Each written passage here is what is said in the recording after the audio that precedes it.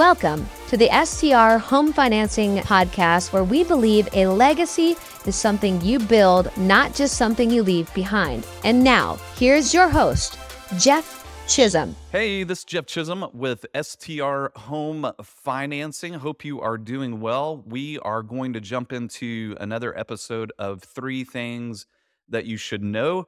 And I am super excited to have the godfather of short-term rentals on the episode today. I talk to physicians all the time, and, they're cardiologists, they're pediatric anesthesiologists. They have these specialties, and there's a reason for that. And I'm not saying that we're talking about life and death situations, but when you are interested in this asset class, there is absolutely no way you should be talking to a generalist. You need to talk to an expert. So whether it's an attorney, CPA, mortgage guy, Bill Faeth, who's my guest today, brings a whole nother level because he has really committed himself to STR when it comes to acquisition, running a short-term rental, and it goes on and on and on. So he has devoted a lot of resources to become an expert in this space. So Bill, welcome to the show. Thanks for having me, Jeff. I'm excited to be here. Yeah, thank you so much. So we will jump into who you are, what you have done, what's your background related to short-term rental, and what you're doing, what you bring to the short-term rental community.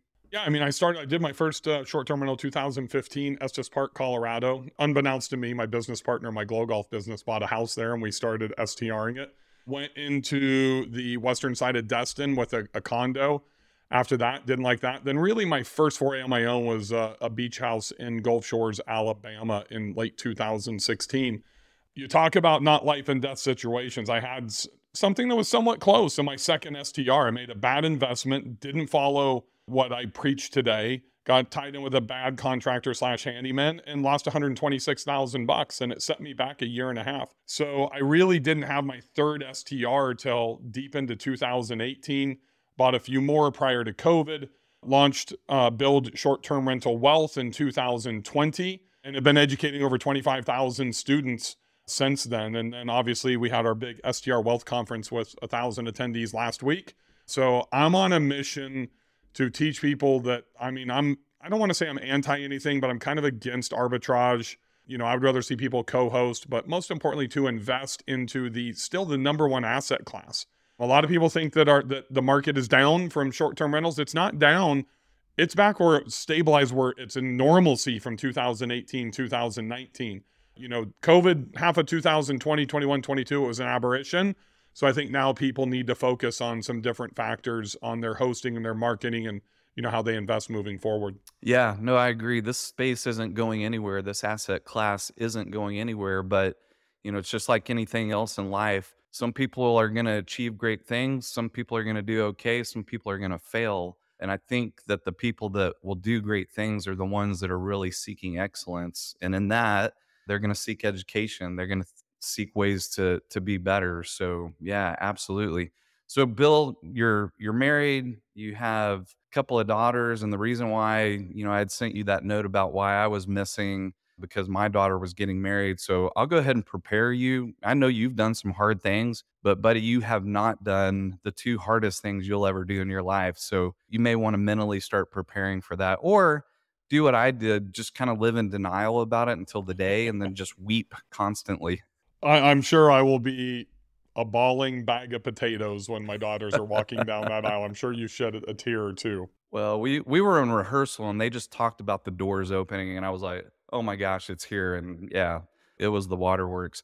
So, I know you've got a new course out, and I really wanted to see if we could concentrate there, because there's kind of a few different lanes out there when it comes to STRs. There's the self-managing, there's co-hosting, there's finding a property manager. So there's different camps there. So what are 3 things people should know related to owning a short-term rental and some of the advantages of managing that yourself or co-hosting? I'll kind of let you take it from there in your own direction. Yeah, I've always kind of been anti-property manager, at least from an investment standpoint. And I get that, if you're a professional, like you had mentioned earlier, if you're talking to a lot of physicians, attorneys, dentists, that type of stuff, I would steer away from the traditional property manager. What they do is they manage your property. They are reactive. They're not good at marketing. They're really not great at hospitality. And you can't do that at scale.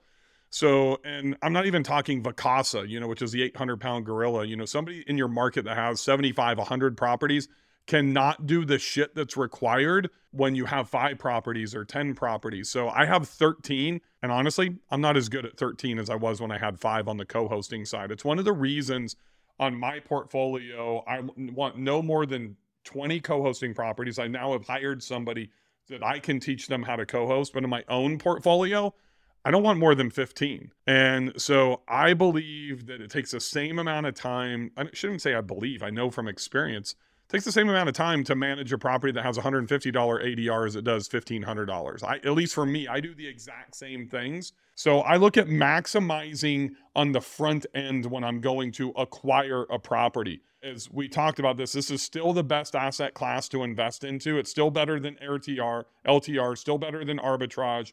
Way safer than getting into the stock market. I'm not buying fintech, or I'm not even, I actually have very little. I own like 7 shares of stock. They're all Berkshire Hathaway. I'm very, very conservative. So I think, Jeff, the number one thing is you have to have a mindset. And I just got off a coaching call literally with a lady in Branson who was at the conference, and she has 23 properties. They are all in Table Rock and all in Branson. And she wanted to join my new War Room program with my super team. And I'm like, look, one of the qualifiers is you have to be at a different level. It's an expensive program. It's not for newbies.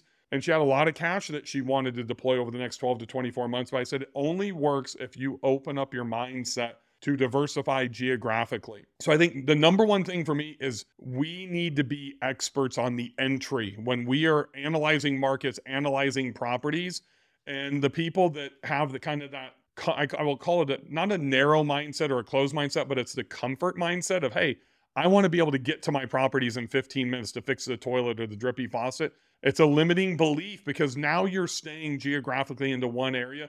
You don't get the whole country as your oyster or the whole world as your oyster. And there's a lot better deals out there than where we live in many respects.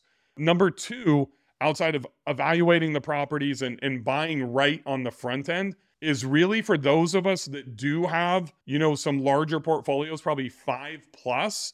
It doesn't matter if you're at 5 or if you're at 10 or if you're at 50. Doing an audit at least annually, but I highly recommend quarterly, of return on equity. There's a lot of discussions that happen about cash on cash return. I was one of them last year. I wouldn't do anything at 30% below cash on cash, but we need to look at IRR, our own personal internal rate of return, which is an acronym that's typically only used in multifamily syndication investments. But you can really figure that out if you're looking at your return on equity. A lot of times people, and you probably know this, and you see it all the time, Jeff, as a lender, a guy might have 4 properties and, he's had them for 5, 6, 7, 10 years, and he's got like 50% or 40% or 60%. Well, go cash out refi one and pay one down to 0, pull cash out. I'd rather see if you have 4 properties with 50% debt in each one of them, I'd rather see you bump up to 80 or 85 in 1 or 2 of them and pay the others off, because now you have an asset that's going to be more secure for you as a lender, right? And from a cash flow perspective. The third thing is geography. People do not look into their investing strategy to diversify. So I started in the Southeast, and it's incredible working with Kenny Bedwell, on our STRnomics podcast, and getting data from him through STR Insights, Jeff, the percentage of people that are investing in the Southeast only is like 80% of all STR investments is blowing up down in the Southeast. And that's where you're at. We consider that Texas, Mississippi, Louisiana, Tennessee, Kentucky, kind of over to North Carolina, down into Florida, and Georgia and Alabama and all those states. Alabama. So that's pretty insane when you look at that concentration. But there's great deals that can be had on the West Coast. And I think the best urban market right now is Kansas City, Missouri. And not a lot of people are talking about that. And it's not all vacation rentals, but middle America is an oyster to be able to invest into. But here's the deal. I started like many. I built my portfolio in Gulf Shores. Then I started to diversify.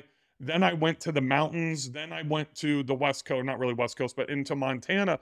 And the real key here is that I'm a ski market, a winter market, and I also doubles as a summer market, but I've got the beach.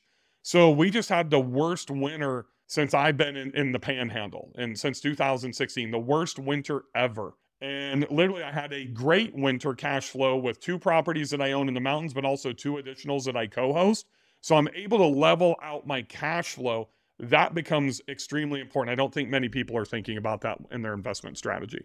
Well, I think, the easy thing to do is once you figure it out on one, you want to do it on 2, 3, 4 in the same market area, special coastal areas. You're kind of setting yourself up for disaster if there's a major a major weather event. And Like so, Sally, yeah, the hurricane that hit the Gulf Shores in 2020. yeah, that's exactly right. Jeff, I had a guy that was a year away from retiring. He's a friend of mine, professor at the University of Virginia. He had 5 properties, lost every one of them because they were all consolidated within a 3-block area.